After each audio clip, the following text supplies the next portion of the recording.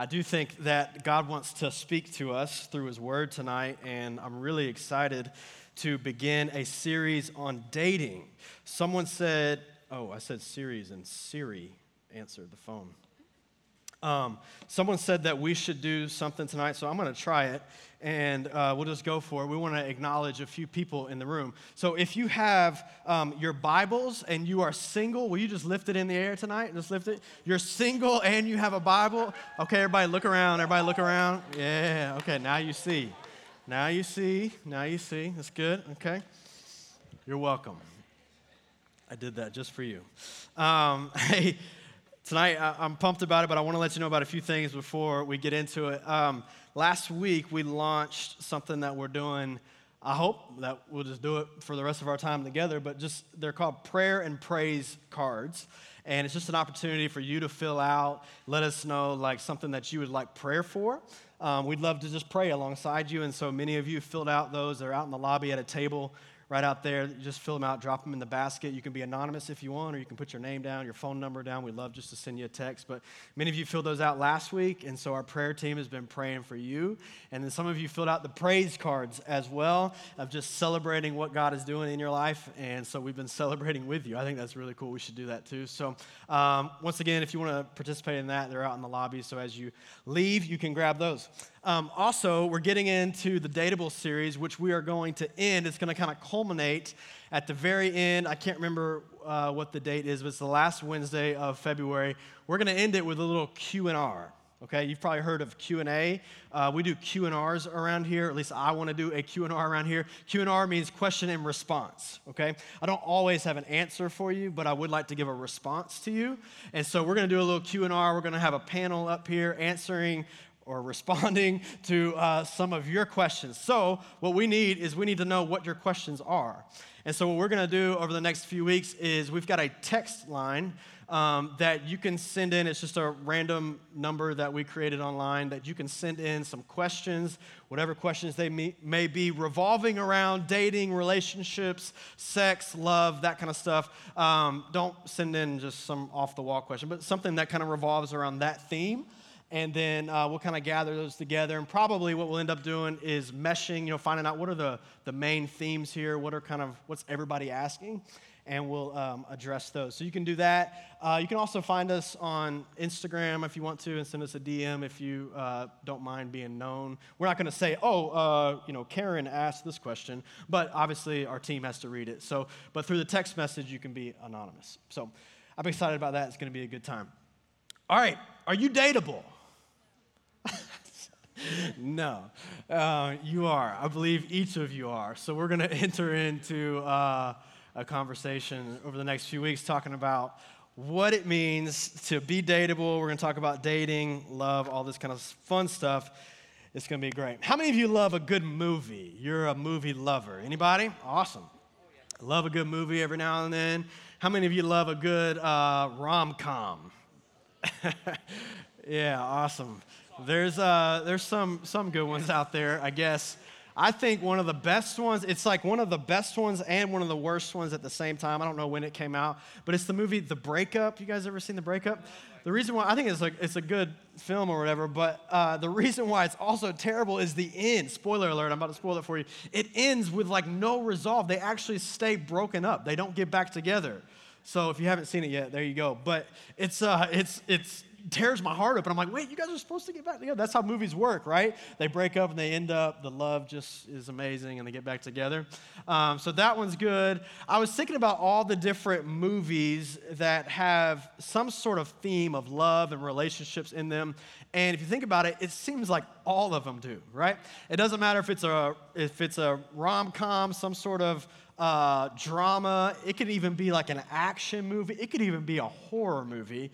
And somehow they find a way to throw into the plot like a little side plot here of these two people who are, on their journey of finding love together in a relationship. So it seems like every movie has some sort of theme of love in it. I was even thinking back, all the way to when you're a kid. It seems like a very early age, we start getting movies about love. So I was thinking of a few. Maybe you enjoy the older story of a young girl who's captivated by magic and wonder and finds the love of her prince in the 1950s classic of Cinderella. Anybody enjoy Cinderella? Okay. Maybe you prefer the pessimistic warning that comes about who can you actually really trust in the captivating love story of Rapunzel and Eugene in the 2010 film Tangled. Anybody love Tangled?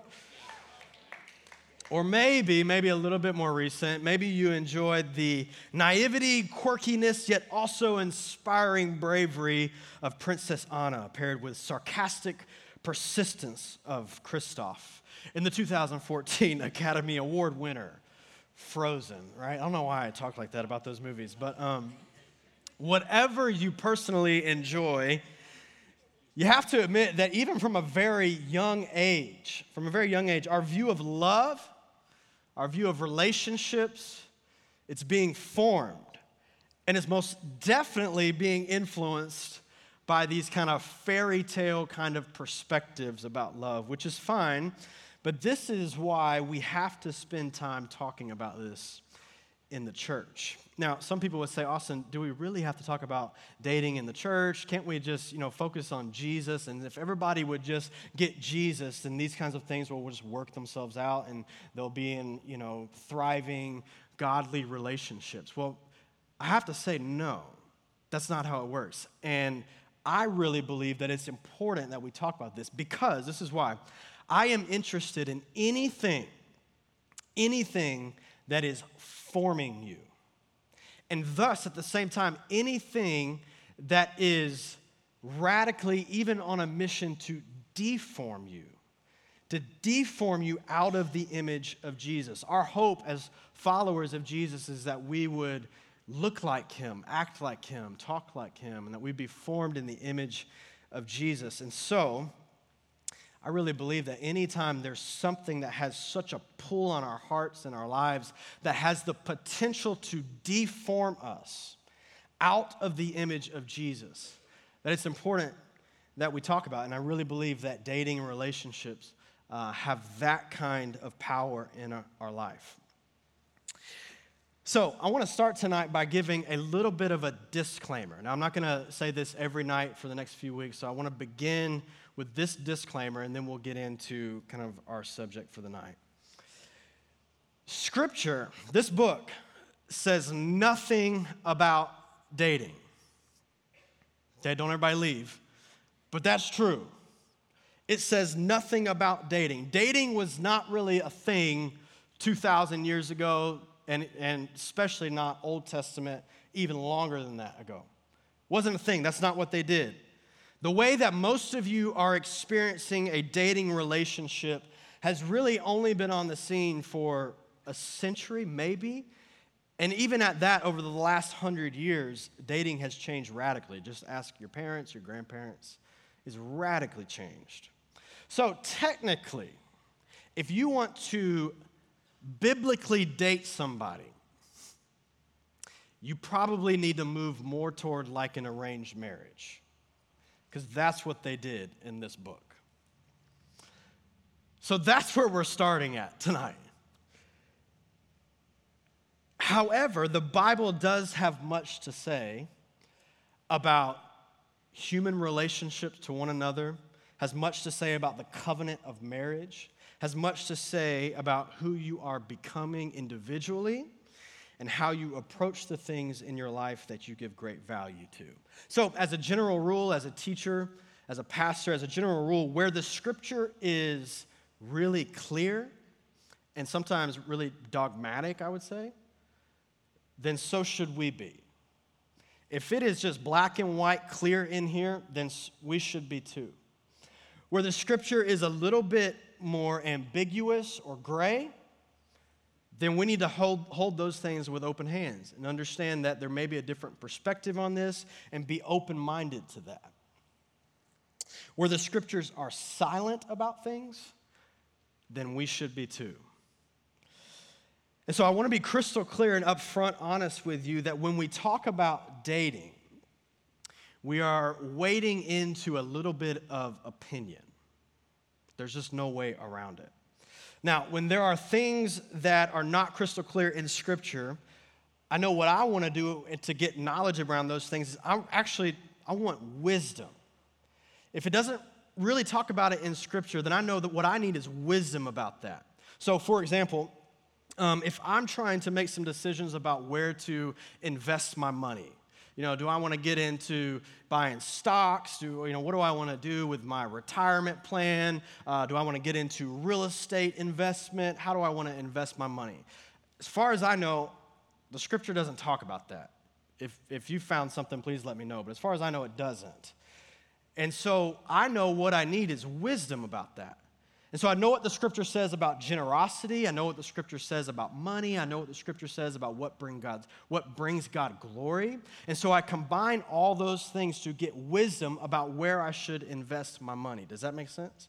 And even, I think it's important to ask other Bible-believing, Christian, Jesus-following people and ask them, hey, what do you think? That's called wise counsel. So where the Scripture is not really clear about something, what I want is wisdom. Also, it should be noted that some things in life are abiblical and some things in life are anti-biblical. Abiblical, meaning that they are not in the Bible. It's not talked about in the Bible, but it is not at odds with the Bible. Anti-biblical, meaning that it is directly at odds with the teaching of Scripture. Abiblical and anti-biblical. So let me give you an example. Culturally, it's kind of known, maybe it's a little bit outdated, but culturally, a man should open the door for his girlfriend or spouse. Anybody say amen to that? Okay, that's kind of a cultural thing. It's a good thing. Maybe you practice it. I should probably practice it more. But tell me this, is that abiblical or anti-biblical? Abiblical. I've yet to find something in Scripture telling me that I should open the door for my wife. If you find it, let me know. Now, there's lots that we can read about how to honor people, how to serve people, how to love people, but that's not a clear command in Scripture. However, culturally, it's also normal for a couple to begin sleeping together after a few dates. Is that abiblical or anti-biblical? That is anti-biblical. That's directly at odds with the Bible's view and practices of sexuality. So there is freedom. Here's the point. There's freedom about how we go about the journey in between, hey, my name is Joe, and I would like to take you on a date, and saying I do to somebody. There's freedom in between in that journey of what dating looks like or courting, whatever you want to call it. However, that freedom must be shaped by what we see in the Scripture about who we are to become as individuals, what it means to honor and love another human being, and what a godly biblical marriage looks like, because that is talked about in Scripture. Are you with me so far? Yes. Okay. That was like 3 people, so I'm a little nervous, but let's keep moving forward. For the next few weeks, I think the best way to talk about dating, relationships, and where I think God's leading us to talk is to compare 2 paths. 2 paths. One is a unhealthy, I would call a casual way of dating, and the other is a healthy, I would call intentional way of dating. You've got 2 paths. So I think they're going to put it on the screen for you, and we're going to kind of walk through this path together. We're going to do 2 points tonight, and then we'll do 2 points next week. But an unhealthy path that is characterized by kind of a casual perspective on dating. And when I say casual, I don't mean like, oh, I'm just casually dating. What I mean is like a casual attitude toward what dating is, or a haphazard way of going about dating. It's just kind of a go with the flow. Let's see what happens. I don't really know. I mean, I like her. She likes me. Let's just kind of see what happens. That's a casual way of going about it. And by intentional, what I mean is I take this really serious. And I'm giving serious thought to what this dating relationship will turn into and what it is doing to me as an individual and what it could become. I understand that outside of my relationship with God, who I marry will be the most important relationship in my life and ultimately have the biggest effect on my life. So I want to take tonight and next week to talk about the 4 stages of these paths and hopefully give you a chance to think through which one you want to be on. So, first stage, on the casual, unhealthy path. If you're taking notes, I think this is helpful stuff. The first stage is this. It's marked by desperation. At the ground level of both of these is a major difference. So let's do a little compare and contrast. First stage is desperate on the casual, unhealthy path and dependent on the intentional, healthy path. And by dependent, I mean dependent on God. So, no one in here is probably going to say, I'm a really desperate person. I'm just desperate for a boyfriend or a girlfriend. That's probably not how you would describe yourself. But reality is so many young adults become obsessed with being in a relationship, or they become crushed by the lack of one because they are desperate. So, why do we become desperate? Well, some of the desperation, some of it comes and is driven by a fear of being lonely the rest of our lives or for a long time while all of your friends are getting married, having kids. What if I end up the one who doesn't get married till I'm 35 or whatever? Some of our desperation comes from fear, or maybe it comes from the belief that I can't find a boyfriend or girlfriend, or no one will want to be my boyfriend or girlfriend. And so it must mean that there is something about me that is unlovable. Or maybe it comes from, it's driven by a desire to fill a void in your life. Ultimately, that you're empty inside and that you're looking for someone to give you a sense of meaning. Desperation comes from different things. But I want to give you 2 points tonight, 2 things to know about desperation. If you're taking notes, number 1 is this. Desperate people look to a relationship to solve what only God can solve. I want to read you a story from Scripture tonight that I think, especially if you have a tendency to believe that, will resonate with you a little bit. So if you have your Bibles or you just want to write this down, I want to read to you out of John chapter 4. We're going to pick up in verse 7. It's a story about Jesus. He's traveling with some of his disciples, and he encounters a Samaritan woman at a well looking for water. If you're there, say, I'm there. I'm there. Okay. All right, verse 7. A woman of Samaria came to draw water. Give me a drink, Jesus said to her, because his disciples had gone into town to buy food. I said that a little aggressively. It was probably more like, give me a drink. Jesus said to her, because his disciples had gone into town to buy food. How is it that you, a Jew, ask for a drink from me, a Samaritan woman? The Jews and Samaritans, they were typically not fond of each other. There was kind of this rage at each other, and so she's surprised that he would ask of her or even talk to her. For Jews do not associate with Samaritans. And Jesus answered, if you knew the gift of God and who is saying to you, give me a drink, you would ask him, and he would give you living water. Kind of a weird phrase, living water. So Jesus starts to kind of throw this woman for a loop here. Sir, said the woman, you don't even have a bucket, and the well is deep, so where do you get this living water? You aren't greater than our father Jacob, are you? He gave us the well and drank from it himself, as did his sons and livestock. And Jesus said, everyone who drinks from this water will get thirsty again, talking about the well. But whoever drinks from the water that I will give him will never get thirsty again. In fact, the water that I will give him will become a well of water, springing up in him for eternal life. Sir, the woman said to him, give me this water so that I won't get thirsty and come to here to draw water. Go call your husband, he told her, and come back here. She says, I don't have a husband. Jesus says, you have correctly said, I don't have a husband, for you have had 5 husbands, and the man you now have is not your husband. What you have said is true.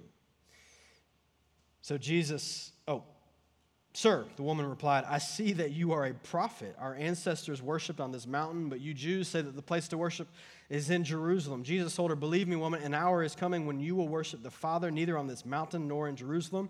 You Samaritans worship what you do not know. We worship what we do know, because salvation is from the Jews. But an hour is coming and is now here when the true worshipers will worship the Father in spirit and in truth. Yes, the Father wants such people to worship him. God is spirit, and those who worship him must worship in spirit and in truth. And we're almost done here. The woman said to him, I know that the Messiah is coming, who is called Christ. When he comes, he will explain everything to us. Jesus told her, I, the one speaking to you, am he.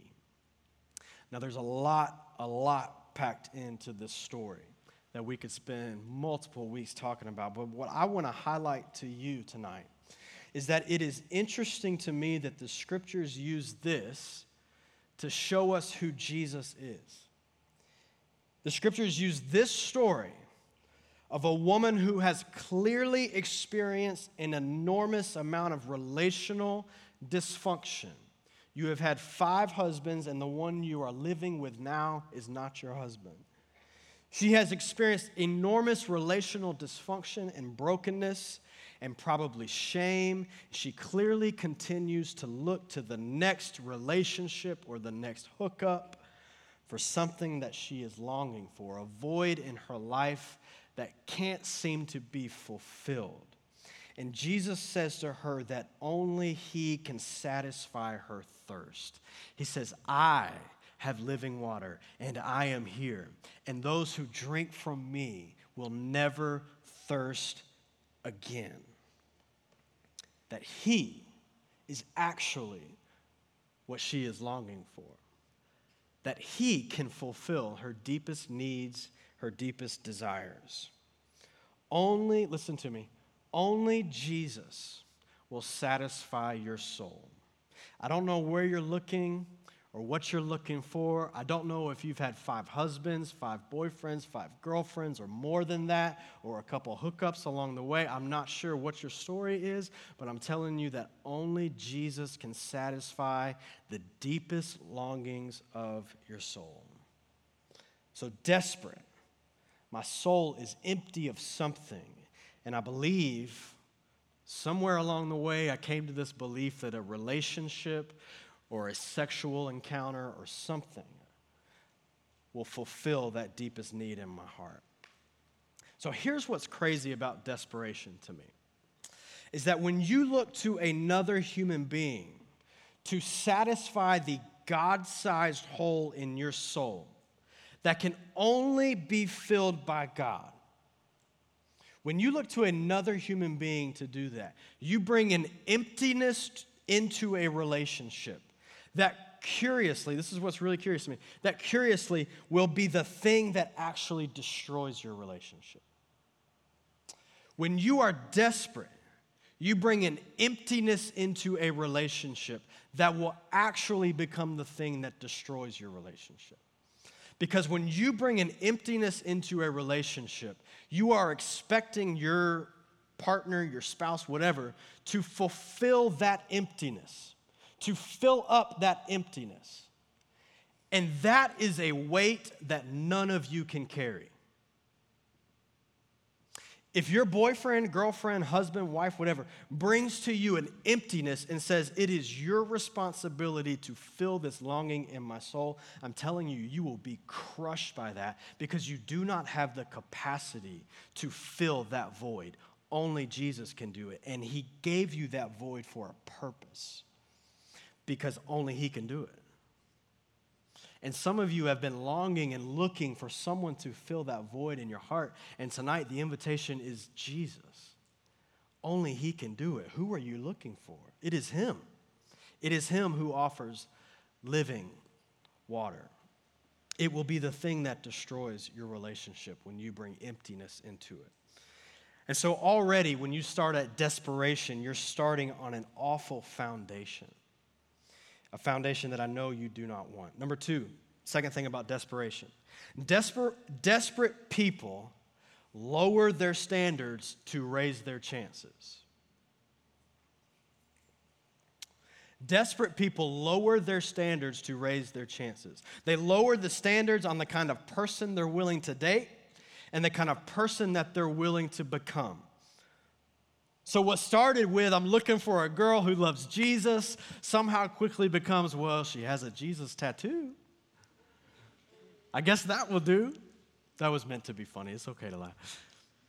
What started with a high standard, I can't find anybody, and I've got an emptiness, and I've got a void in my heart that needs to be filled, and so I guess I'll lower my standards so that I can raise my chances. I have to have someone. So, ladies, can I talk to you for just a second? And then, guys, I'm going to come to you. But, ladies, you need to know this. Whatever you catch him with will be what you have to keep him with. If you catch him with your sexuality, you will have to keep him with that as well. And I don't by any means excuse behavior and put the blame on you for all of that. But I'm just saying, the expectation on day 100 will be what they got on day 1. On the other hand, if day 1 is a woman who loves and honors God with her life, then any guy who pursues that knows what they will get on day 100. Fellas, if you will live a life that says, I know what the cool thing to do is. I know what everybody's raving about. I know how everybody else out there likes to go about dating, but not me. I am called to serve and honor God with my life, and that is my number one priority. I promise you, if that is your posture, I promise you, you will catch the kind of girl that you want. A few years ago, I'll never forget, I was working at another church, and I was working with young adults like you guys, and I had a conversation with a young lady. She came into my office, and she was distraught, really broken, really upset, hurt. She'd just gotten out of a relationship, and it was a bad ending, and she was really jacked up about it, and she just kind of, even not just hurt, it was like anger. She was upset at how the guy had treated her, and she ended with this, like, all men are dogs. That's what she said. And I said, well, first of all, I'm kind of offended. And then I said this, and perhaps it was a little bit aggressive, but I said, maybe if you stop putting dog food out, the dogs will stop coming to eat. Now I'm not trying to, like I said, excuse behavior. And I'm not trying to say that someone who acts like a dog is right. I'm not trying to say that at all. That's a whole other conversation, and we'll get there. But my point is this. The bait that you use will determine the catch that you get. And so I think you owe it to yourself. You owe it to yourself to ask the question, what kind of bait am I putting out there? Is there a chance that maybe the catch that I'm getting is related to the kind of bait that I'm putting out? Now let's move to dependent. Sorry, Tyler. Dependent. So what was on the first path? What do we have? Desperate. On the other path, the good path, the healthy path, the intentional path, when you and God are right, when you are pursuing a relationship with Jesus, you're not perfect, but you are pursuing a relationship with Jesus, and He is meeting your deepest needs. He is fulfilling your emptiness. You enter the relationship with a different kind of maturity. And dependent people are so intimately connected, dependent on God. Dependent people are so intimately connected with God that they are dependent on Him to fulfill their deepest desires and needs. So listen, there is no pressure or race to find, and these are intentional, the right one. There is no pressure or race to find the right one because I'm dependent on God to fulfill my needs and desires, and I'm dependent on Him to bring the person at the right time. I love this verse in Isaiah chapter 26, verse 3. It says, "You keep him in perfect peace, whose mind is stayed on you because he trusts in you.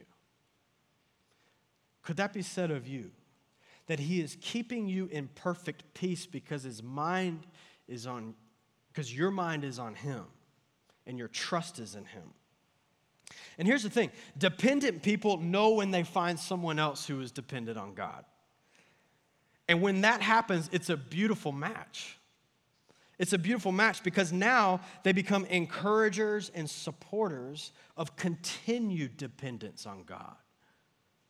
A dependent person knows when they find another dependent person on God. Someone who walks with God so intimately that they trust God to bring the right person at the right time. And it's not that dependent people don't desire a relationship. It's just that they're not desperate for one. Because they're not in need of someone to fill a void. When you are really hungry, any restaurant will do. And when you're really desperate, any person will do. And so fight desperation and lean into dependence on God and trust him. The second stage that I want to kind of lean into, after you're desperate, here's what tends to happen. You tend to fall into kind of a stage of infatuation versus a stage of being interested.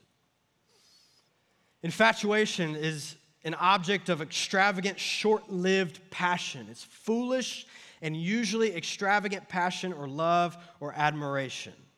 It's this kind of, I'm just kind of caught up in the whimsical, like magical thing of this relationship. He's so amazing. She's just awesome. Everything I've ever dreamed of. She does this. She drives this or whatever. It's just this, like, I'm infatuated. I'm caught up in the emotional experience of it all. And so how do you end up in a relationship with the wrong person? Well, it tends to happen like this. You become infatuated with them and you stop asking good questions about them.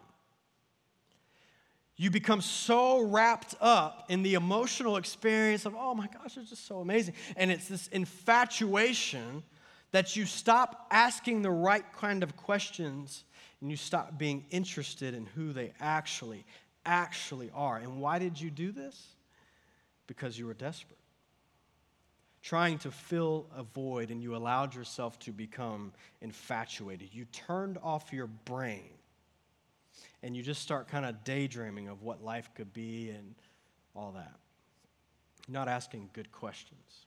However, someone who's interested excites the curiosity of, engage the interest of, you're on the mind of. When you are interested, you want to find out more information. It's like a CSI Miami episode. You're just out there like looking for info. You're interested. And here's the thing. When I say interested, I don't mean like you haven't started dating yet. I mean like you are dating. You are boyfriend and girlfriend, and you're still interested. I'm learning. I'm 6 months into this relationship, and I'm still interested. Here's my point. Being interested is about learning, and you never want to stop learning when you're dating. Don't turn your brain off. Stay interested. I'll tell you a little bit about my story with me and my wife, Suzanne. We've been married for a little over 8 years. She was here tonight earlier with our boys and our dog, our puppy. I don't know. I think our dog peed out in the lobby. Sorry, that's TMI. But our story, me and my wife, and listen, when I tell you this, I'm not saying that we're like the perfect couple and you need to do everything like us or that we did everything exactly right and that's why I'm telling you this. I'm not saying that. But there are a few things that I look back on and I go, man, I'm really grateful that God did that in our life. I'll tell you a little bit about our story. We met in Christmas of 2010, and it's kind of funny. We actually met on a blind date. Our parents set us up. You want to talk about arranged marriage. Our parents set us up on a date. We had never met each other. And so we were down here in Statesboro. We were both home from school. I was at Liberty University. She was at Charleston Southern. And so we were both home here in Statesboro. I was visiting my parents, and she's from here. And our parents knew each other. They set us up on a blind date. So we go to coffee somewhere, and then I take her bowling, and I just crushed her, guys. Listen, don't let her off the hook. I crushed her. I had to show her. This is not a game. I'm serious. And then immediately after, we just stayed in touch, and we started dating. And we dated long distance. We finished school. We dated long distance for the next 2 years as we finished college. We dated long distance, and then I moved to Atlanta to start kind of a pastoral training program. And then she eventually, when she graduated, she moved to Atlanta as well. She started her master's at Georgia, and so that happened March of 2013. And then less than a year later, I moved to Knoxville, Tennessee, away from her. And then less than, I think it was like 6 months after that, we got married. So we dated, and we were engaged a total of 3.5 years. And 2.5 years of that were long distance. They were us calling, FaceTiming, just trying to make it work. And here's the thing. Now, long distance is tough. If any of you guys are doing it, you know it's tough. But here's what I'm grateful for. It does something to you because you learn to stay interested. And you have to just kind of learn about each other. How are we going to have conversations every single night over a phone call or FaceTime? We stay interested. Tell me about whatever. And you're just asking the most random questions. And I'm not saying that's ideal and you all need to seek out long-distance relationships. You don't need to do that. But I would encourage you, stay interested. You do not want to fall into a passionate, emotion-based relationship instead of one where you're actually making a decision about your future based on what you are learning about that person.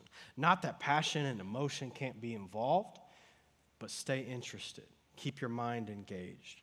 So I want to give you tonight a few questions before we wrap up. A few questions that I think you should ask about the person you are interested in. Okay? Now, when I say interested in, I don't mean like you're thinking about going on a date with them, although maybe that's good for this too. I'm talking about you are like already dating, or maybe you're just starting dating. Like wherever you're at, these are questions that I think you should ask about each other. Some of these should throw up yellow flags. You played the game of red flags and warning signs earlier. Some of these should throw up yellow flags, like, not a huge deal, but I kind of want to look into that a little bit. Some of these should throw up red flags. I'm not going to tell you which flag it should throw up. I'll let you decide, but I think these are good questions to ask. And here's the bottom line. You come up with your own list. You don't have to use these questions. Come up with your own questions. The bottom line is this. Learn before you love. Learn before you love. Are you ready? Oh, okay, here we go. Questions to ask when getting to know somebody. Oh, and here. I printed these out. They're all going to be out there. We've got like 200 copies on a piece of paper. If you're interested, when you leave, you can just take a sheet of paper with you rather than trying to write down all these things right now, okay? Questions to ask when getting to know somebody. Let's start with kind of just relational questions, a relational category. How do they treat their parents and their friends? Seems like an important question. Just how are they like? How do they treat their parents? How do they treat their friends? What are their friends like? If you hate all of your boyfriend's friends and you think he's just like the gym in all of them and he's not like them, I promise you, fellas, I'm sorry. I promise you he's not who you think he is. I heard someone say one time, show me your 5 best friends and I'll show you your future. So, what are his friends like? What are her friends like? How do they handle relationship conflict with people? Do they tend to blow up? Do they tend to be filled with rage and anger? Can they not have an adult conversation without being taken over by rage? You should pay attention to that. Are all their best friends the opposite sex? What does that say to me about them? I won't answer that. I'll let you answer that. What is their last girlfriend or boyfriend like? What happened with that relationship? You should know. Have they ever told a boyfriend or girlfriend, I love you? If so, why are they not still together? Now, I haven't given you my kind of talk on the use of the word love. We'll save that for another time. But here's the point. That is a powerful, powerful word. And when you say that word to somebody, there is a commitment that is involved with it. And so if someone's throwing around that word a little bit flippantly, perhaps they don't quite have an accurate understanding of what that word means. Now, you determine if that's a yellow or a red flag or just something you should wade into a little bit, but I think it's worth asking. Can I keep going? Okay, let's go into kind of just some life management kind of questions. I think these are questions you should ask. Do they handle money well, or are they in major debt and still spending? Here's the thing. So you guys are college students. It's likely you're in major debt. Okay? Major debt would not concern me. Major debt and still spending irresponsibly and not a plan of how to get rid of that would concern me if I was you. I think that's a question worth asking. Can they keep a job? And if not, why not? Is it always somebody else's fault? I think that's a question worth asking. Where are they headed in life and why? Not because you need a certain salary, don't do that. But just, do they have a goal? Do they have ambitions? Is there something that they want to accomplish? Are they just talking about it? Or are they actually pursuing it? This is so good. How well do they handle life when it's not going their way? Because I can promise you this, if you get into a marriage one day, life is not going to go exactly how you planned. And so I would want to ask the question, how does this person handle life when it doesn't go exactly how it's planned? Now, reality is you may not handle it great either. And so I think that's something you should work through. Next category, let's just talk about like some character kinds of things. Are they honest even if it makes them look bad? Y'all don't understand how important these are. Are they hardworking and consistent? Let me brag on my wife once again. My wife, this is one thing that I just loved about her when I was dating her. This was something that just captured my attention. My wife ran track and cross country, both of those in college. Okay, cool. She ran track and cross country in college, and while being a student athlete, graduated in 3.5 years with her undergrad, and then went on to get her master's, which she completed in 1.5 years. So all of that in 5 years. To me, now, I'm not saying everybody has to do that. It wasn't like, I got to find someone who does, a master's or whatever. It wasn't like that. But to me, when I saw that, I went, gosh, she's a hard worker. Like when she puts her mind to something, she's going to do it.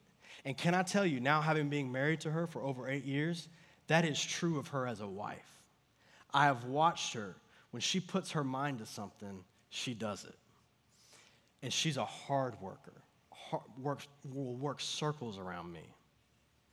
And that's something I admire. It's something that I love. And that's something that I saw in her early that I appreciated. Do they have bad habits that they say they will break, but they never do? Do they have a criminal record? I just thought that would be a good one to add. And then lastly, let me end with kind of some spiritual questions. Do they have real intentions of knowing and following Jesus? And hear me, don't listen to what they say, watch what they do. Don't listen to what they say, watch what they do. Do they have real intentions of knowing him and following him? When you're around them, are you challenged spiritually? Is their life changing as a result of their relationship with Jesus? Now, I'm not saying that they have to be perfect. You're not expecting that because God knows you're not either. But is their life changing as a result of their walk with Jesus? Do they love the local church? Do they love the local church? I personally think, this is my opinion, I personally think it should be a red flag for you, especially if someone you are interested in says they love Jesus and yet they have no interest in the church. To me, those do not go together whatsoever. And that would be a flag for me. And hear me, you cannot find out this stuff overnight. You will not, and please, oh God, don't sit down with the person you're interested in and say, let me ask you some questions. Okay? Don't do that. And maybe it's smart for you to just not even tell them that these are questions that you're asking yourself. I'm just saying these are things that you should be thinking through as you're thinking of someone that you're interested in. But you cannot find out this kinds of stuff overnight or in a week, or I would say even in a month. It actually takes time. But hear me, it is okay for it to take time. Why? When you are not desperate, you have time. When you are not desperate, you have time. And when you are not desperate, this doesn't have to work. I can get out of this at any time. It is only when you are desperate that you feel the press of time to find someone. So, pick your own questions. Doesn't matter to me. But the point is this: learn before you love. Learn before you love. I can't tell you the number of times I've sat down with someone who has said, you know, the problem with my boyfriend is he's just not a spiritual leader. And I said, well, what kind of spiritual leader was he when you were dating? What kind of spiritual leader was he when you first started dating? Well, he wasn't. So, well, why do you expect something different? It is imperative that you ask the right questions and that you commit to learning and not being wrapped up in infatuation. So the only way that you can sit and rest while you ask questions is if you're not desperate for this person to fill a void in you. And the only way that happens is if you are dependent, reliant on God to fill the void in your life. Listen to me. Dependence is waiting for God's solution. Desperation is making your own. Dependence is waiting for God's solution. Desperation is making your own. I'm reminded of the account that we have of Jesus just hours before he goes to the cross and he gives his life to pay the price for our sin. And he says this in a moment of prayer to his Father. He says, "My Father, if it be possible, let this cup," meaning let what's about to happen to me, my crucifixion, this horrific death, if it's possible, let this cup pass from me. But he says, "Nevertheless, not as I will, but as you will." In other words, not what I want, but you want. You see, Jesus surrendered his will to trust the will of God. He surrendered his will to trust the will of God. Now, you're not facing death and the weight of sin of this world, but perhaps your prayer is a Garden of Gethsemane type of prayer where you say, "God, if possible, I'd love to find someone. If possible, I'd love to be in a relationship.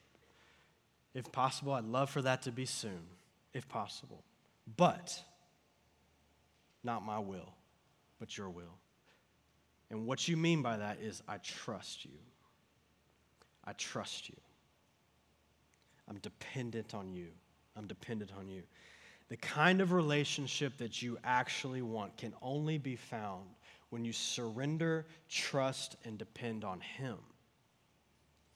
Otherwise, you will fight and claw your way to solve your singleness, but it's only in losing your control and trusting God that you will actually find your purpose and find that fulfillment that you're looking for.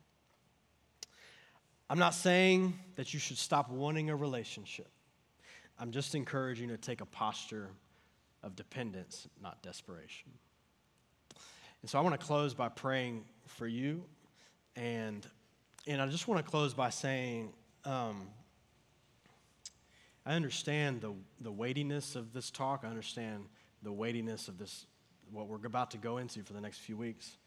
And I'm honored, I'm grateful that you would allow me to speak into it. I really do consider it an honor, not only as like your pastor, but maybe kind of just as a mentor.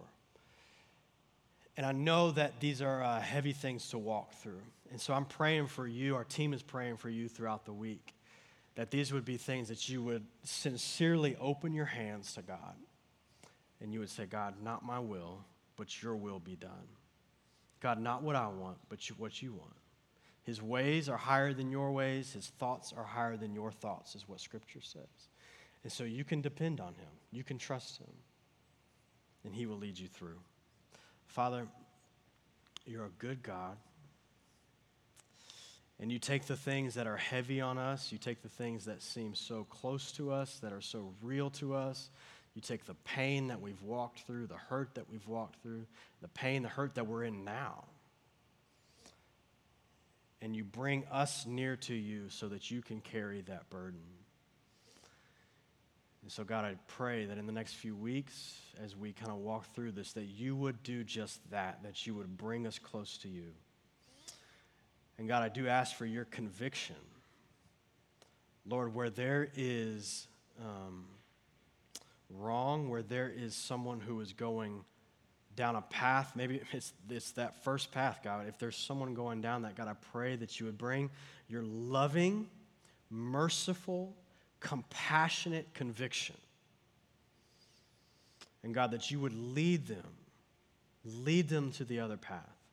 God, even if that requires tough decisions, if that requires taking a stance that's not popular, Father, would you do that of us? Would you raise up a community of young adults here in Statesboro that care, that truly care, that care about following you, following your design, and living a life that pleases and honors you. And so, God, that means even our dating relationships. Lord, we love you. We thank you for your kindness to us. We pray in Jesus' name. Amen.